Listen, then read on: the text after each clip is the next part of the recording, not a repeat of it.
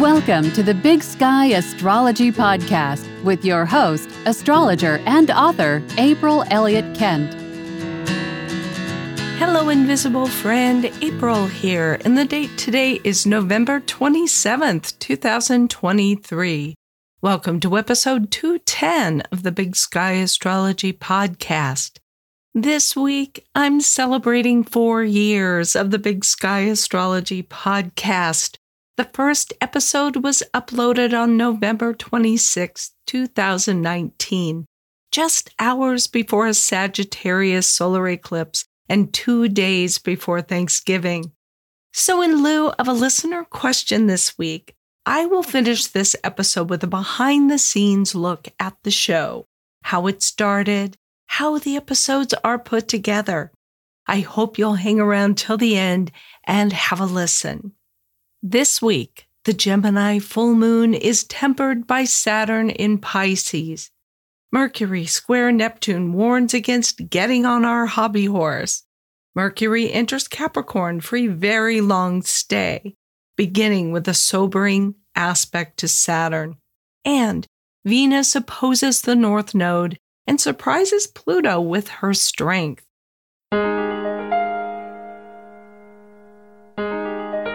The week begins with the moon report and the full moon at 4 degrees 51 minutes of Gemini on November 27th at 1:16 a.m. Pacific time. In this chart for the full moon, the Sun and Mars are still together in early Sagittarius and are opposing the moon, and all three of those are square Saturn, which in astrology is called a T-square formation. The Sabian symbol for this full moon is 5 Gemini, a radical magazine. And the symbol for the sun is 5 Sagittarius, an old owl up a tree. And what we have in the contrast between these two Sabian symbols is the friction between what is new, radical, rebellious, perhaps even a little satirical since it's in Gemini, versus the old owl up a tree, which symbolizes that wisdom that transcends the need to shock or to poke fun. The sun moving through Sagittarius usually is a time of year when we're taking a long-range and philosophical view of things. But the Gemini full moon gives us a chance to lighten up a bit, to embrace humor or satire, as I say, to poke holes in our hubris or the hot air behind any rhetoric. The fact that the Sun and Mars and the Moon are all square Saturn and Pisces says that neither approach is right on its own, the owl up the tree or the radical magazine, but that they need to be tempered by Saturn in Pisces qualities of empathy and responsibility. The T-square is a configuration involving planets in the same modality, usually, and the modality here is mutable. Mutable signs are flexible and changeable, and the T-square formation creates energy and movement. So what we get when we have mutable signs in this kind of forceful configuration is something that's a little bit like a pinwheel. And it means we can get caught up in a pattern of going around and around and around and really having trouble gaining purchase and getting anything in particular done. There are 4 signs in each modality: cardinal, fixed, and mutable. And if you find the one that's missing in the T-square, it works a little bit like putting a stick in the spokes of a bicycle wheel to stop the bike. It gives us an outlet for all of this energy that's being churned up within the T-square. In this full moon chart, the missing mutable sign is Virgo, which doesn't have any planets in it at the moment. So if we find ourselves stuck at this full moon, which can sometimes happen with a T-square, the way to get unstuck and to introduce a perspective that balances things out is to go into that Virgo mode, to take a look at things logically and with an analytical eye. The full moon is the midpoint of each lunar month. This lunar month began with that Scorpio new moon on November 13th, a really intense new moon. So at this full moon juncture, we can go outside on the night of the full moon and everything is illuminated. The light tends to be so bright from the full moon that, in fact, it can make it a little bit difficult to sleep. It's a loud moon. It's actually nice to see this full moon in Gemini, which is a little lighter. And I think that it's a great opportunity to try to lighten up a little bit. Try to see the brighter side of things or the humorous side of things. It's not that we don't have legitimate concerns that are absorbing us, but Gemini is the questioning moon, and it has an open mind and gives us an opportunity, I think, to step back from all that intensity that we've been up to our elbows in since November 13th and ask new questions and invite new input. This is the full moon in a lunar phase family cycle that began at the new moon on May 30th, 2022 at 9 degrees 3 minutes Gemini. The things that were initiated at that new moon are also resonant at this time. The first quarter in this lunar phase cycle was on February 27th, 2023. That was a time when things moved forward, when there was action that needed to happen in this particular lunar phase family cycle. So now we're at the full moon in that 3-year cycle. And it's a little bit easier for us to see what it was that was initiated at that new moon. It might have been a little bit difficult for us to choose from among the many choices that we had at that time, which we often see as a characteristic of a moon in Gemini. So we're at a culmination of that one that began back in May 2022. And then we'll still have another opportunity with the last quarter moon in this cycle on August 26th, 2024, to make one more critical push towards taking action to complete what we started at the beginning of the cycle. Let's look at the void of course moon periods for this week. On November 28th, the moon in Gemini opposes Mercury, its planetary ruler, at 5:03 p.m. Pacific time. It's void of course for almost 6 hours and then enters Cancer at 10:54 p.m. The moon versus Mercury is really a contrast in feeling versus thinking. And then also what we feel is true versus what our minds tell us is true. There are often two different kinds of knowing. Now, in this case, as I said, Mercury is the ruler of Gemini, the moon's sign, in a way that can mean that our intuition and our rational faculties are working well together. But it can also be a bit like the assumptions we make with somebody that we're very close to. We're so close that we assume we can read each other's minds, and sometimes we skip the necessary steps to really communicate with that person. It's a little bit of a warning at this void of course moon period and something to think about.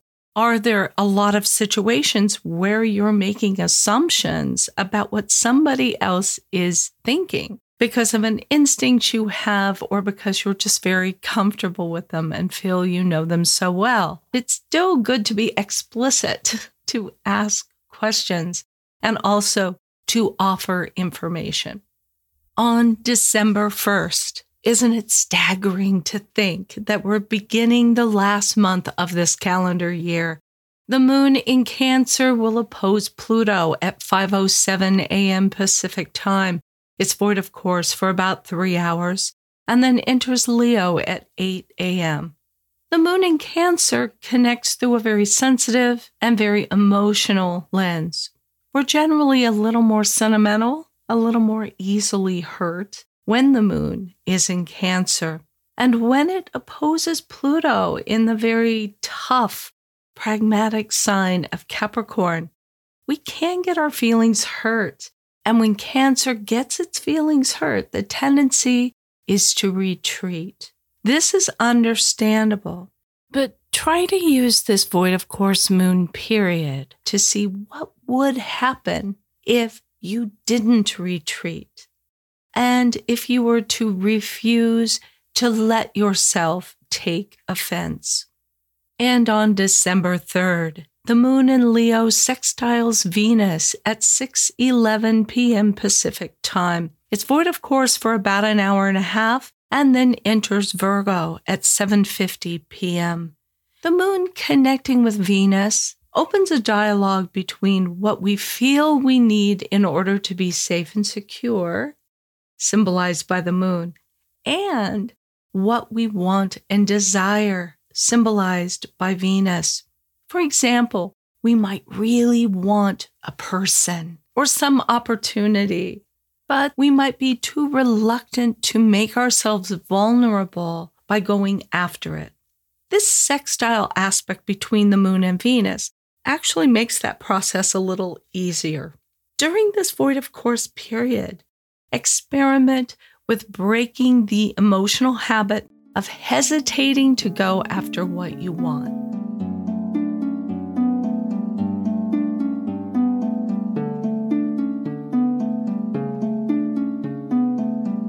On November 27th at 5:28 a.m. Pacific time, Mercury squares Neptune at 24 degrees 54 minutes Sagittarius and Pisces. Mercury is on the Sabian symbol 25 Sagittarius, a chubby boy on a hobby horse. A hobby horse is a child's toy. It's a stick with the figure of a horse head at one end, and you pretend to be riding the horse. But it is also a term that refers to a favorite topic or a preoccupation. I have a couple of hobby horses at least.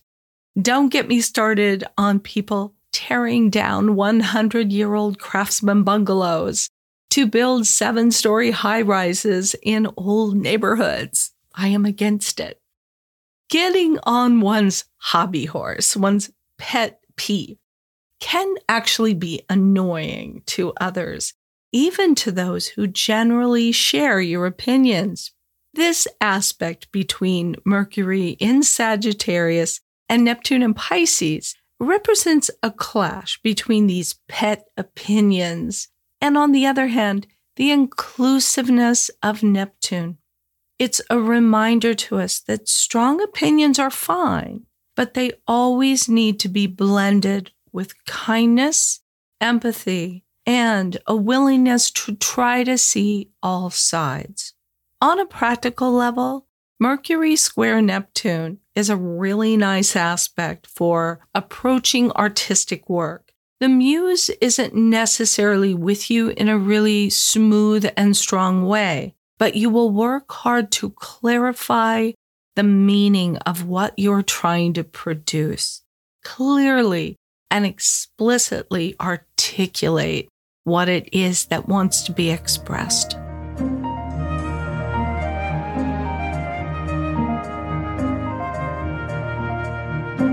On November 29th at 9:16 a.m. Pacific time, Venus opposes the north node of the moon at 24 degrees 4 minutes of Libra and Aries.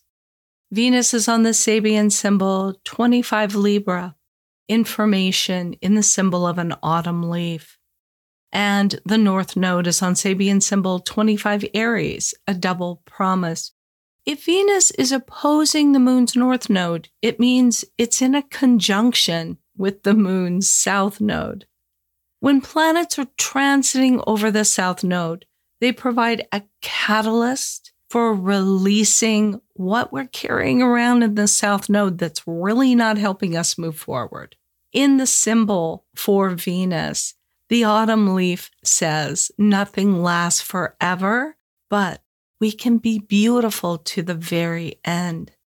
I've always thought, looking at people who are extremely attractive and thinking how poignant and difficult it must be when they encounter the natural aging process and they're losing a lot of the currency that their physical beauty and youth have provided for them. With Venus in Libra symbolizing that and going over the South Node, it says, it's okay to give up the crutch of what we represent to others in terms of beauty or our agreeable personality or even our wealth and the luxury that we're able to afford other people. It's okay to look at letting go of that and moving further into the direction of the North Node in Aries, which focuses more on our deeds, our courage, our willingness to take risks and to do new things instead of resting on our laurels and our past successes. Venus going over the South Node of the Moon can also mean that important people from the past show up on the scene. And sometimes they're people who represent a part of our relationship past that we don't remember with a lot of fondness, that we think, maybe I made some mistakes there. Maybe I let another person take advantage of me. Or maybe I became too dependent on the relationship. And maybe either the person or some memory of the person brings up old feelings in you. And here's an opportunity to look at that and consider what you learned from that relationship that can now make you move forward in a more positive way.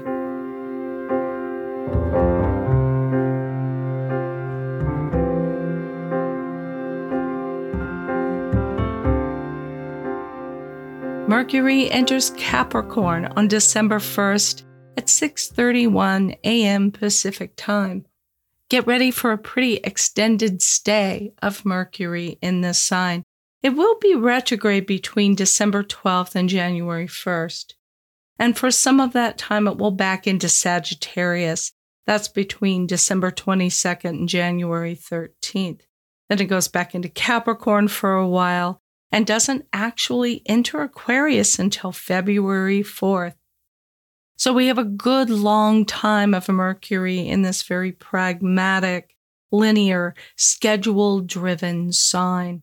It's actually a great opportunity to take all of those Mercury in Sagittarius ideas and turn them into something real. It's a pretty tricky sign to have a retrograde Mercury in, as all of the Earth signs are, because Earth signs are pretty practical. They like to begin at A and end at Z. And Mercury retrograde times are not particularly well suited to taking that kind of approach.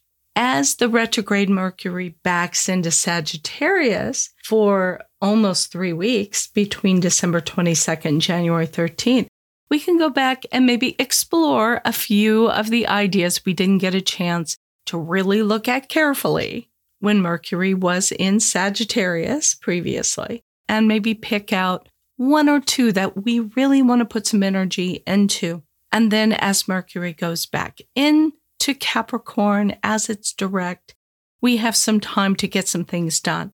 In terms of drafting our plans for next calendar year, which is something that we begin to want to do this time of year. Mercury in Capricorn is generally pretty good for that, but you don't have all of your ideas in place yet. So wait until Mercury has finished going through Sagittarius again. Then you can launch into drafting your final itinerary of what you think you want to accomplish in 2024. And the next day, Mercury sextiles Saturn on December 2nd at 7:27 a.m. Pacific Time. It's a good time to question authority, but we do have to remember to do it carefully and respectfully. It is a good time to take responsibility for the words that you use. Mercury in Capricorn is not always super sensitive in the way it expresses itself.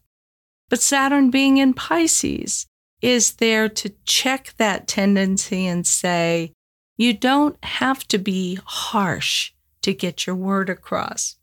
Mercury sextile Saturn is also a brief opportunity, really it's only in effect for a day or two, to initiate action on one of your ideas. Remember, we're going to have that Mercury retrograde period. Mercury will go back into Sagittarius, so we don't know all of the ideas necessarily that we might want to approach. But this is a time to grab one of them at least and brainstorm with it and think of the things you might be able to do with that idea.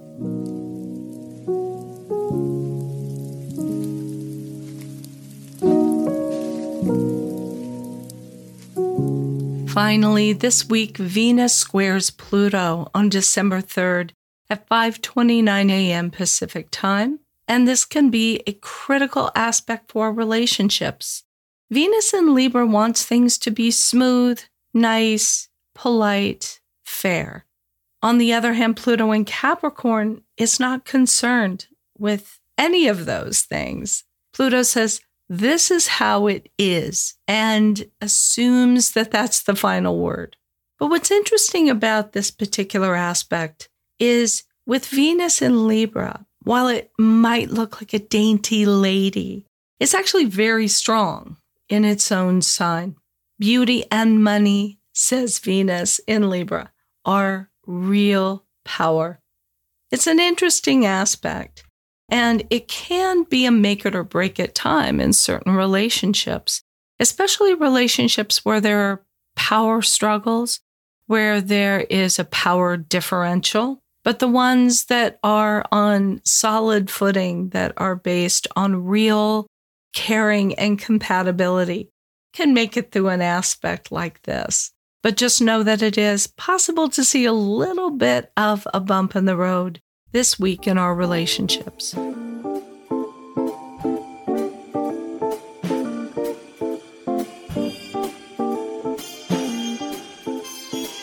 This week, instead of my usual listener question segment, I'm celebrating the 4th anniversary of the podcast with a behind-the-scenes look at the show.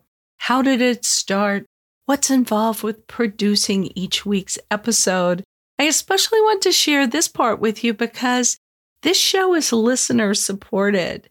And those of you who very kindly make donations throughout the year, I feel really should see how your money is being spent.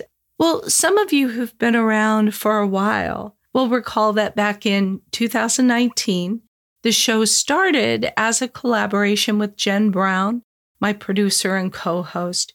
She had never produced a podcast, and neither of us had ever hosted one. So we more or less made it up as we went along. The podcasts that I love listening to are based on two friends just shooting the breeze. And that was our model for this show, to deliver the weekly astrology, but with a healthy dose of laughter and friendship. And we really had a lot of fun over the 107 episodes that we did together. Then in January 2022, as of episode 108, Jen had left the show and I was flying solo. The format of the show became a little more targeted on the astrology, and a segment at the end of each episode focused on either a mini lesson or a listener question, which over time has kind of melded into one, because I'll usually take a listener question and go into it in a little more depth to give a little mini lesson about the topic of the question. Today, after 4 years, 210 episodes, 4 podathons, and more than 400,000 downloads, listeners continue to generously subsidize the production costs of the show. And it's getting found by more and more astrology lovers around the world. So, for those of you who might be curious, and especially for anybody out there who's thought about doing their own podcast, here's what it looks like for me to produce a half-hour episode each week. It begins with the show sheet, which is an outline for the show. It gives the intro and the outro and sections for each of the week's main segments. the moon report, which gives the major lunation for the week, the void of course moon periods, and also each significant planetary aspect of the week, plus the listener question. A typical show sheet will take me at least an hour to put together. I'm looking up the Sabian symbols, the lunar phase family cycles, and so on. My recording setup is right here at my desk in my little home office. I used to record in a converted TV armoire that Johnny had insulated with soundproofing tiles. In the beginning, I used a microphone that picked up every little bit of background noise.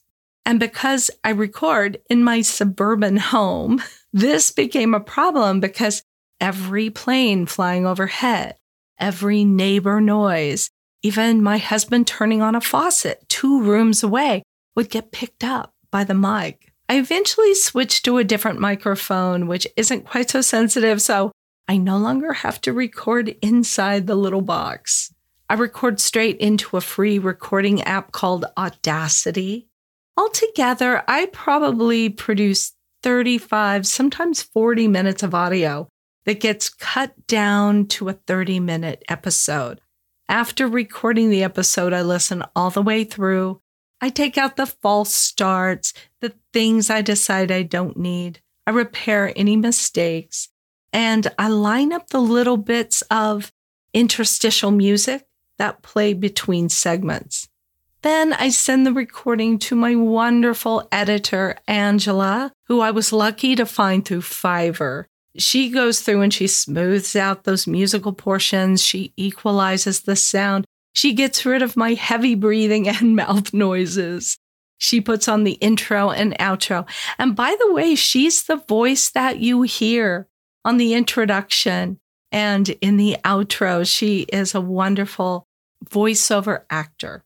It takes her a few days to send back the final audio file. I run that file through an app called Descript, which generates a full transcript for the show. But astrological jargon is still a little hard for AI to get right, so I do go in and tidy things up here and there. Then the transcript and the recording get sent to my assistant, Stephanie, who creates the show notes for the episode. I go through those notes final time to come up with the intro and the show title. I create special artwork for each episode, which appears on the website and in social media.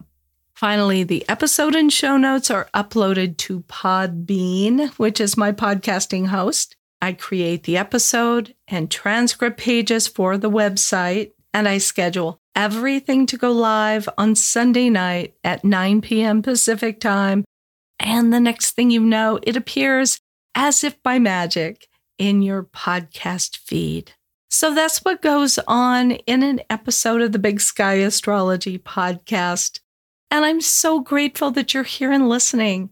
Some of you since the very beginning, and I do hope that we'll be getting together each week for many more years to come. Next week, I'll be back to the listener question pile. And if you, invisible friend, have a question you'd like me to answer on a future episode, just leave a message of 1 minute or less at speakpipe.com/Big Sky Astrology Podcast, or email me at april@bigskyAstrology.com. And just remember to put podcast question in the subject line.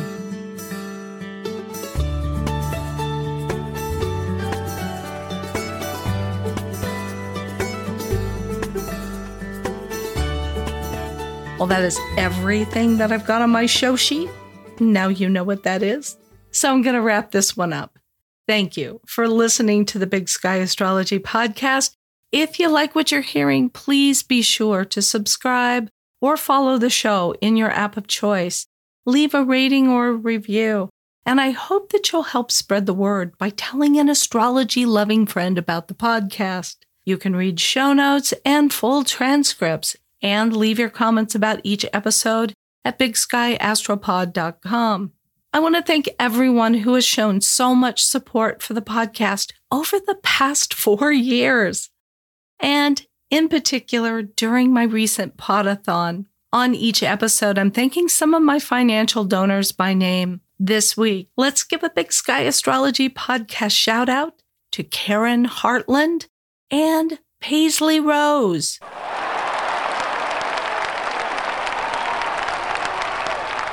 Karen and Paisley Rose, thank you so much for listening to the podcast and for supporting the show with your donations. If you'd like to support the show and receive access to my bonus episodes for the equinoxes and solstices, please go to bigskyastropod.com, make a contribution of $10 or more to receive those special episodes. You can make a one-time donation in any amount or become an ongoing monthly contributor. That's it for this episode. Join me again bright and early next Monday. And until then, keep your feet on the ground and your eyes on the stars. Thank you for listening. To learn more about April Elliott Kent, visit her website, bigskyAstrology.com, where you can sign up for her newsletter, read her thoughtful essays, find out more about her books and classes, or book a personal astrology reading. That's all for today. If you're enjoying the podcast, please take a moment to follow or subscribe to stay current with new episodes. And please leave a rating or review. You can follow Big Sky Astrology on Facebook or Twitter and Big Sky Astrology April on Instagram. Thanks again for being here, and we hope you'll join us next time.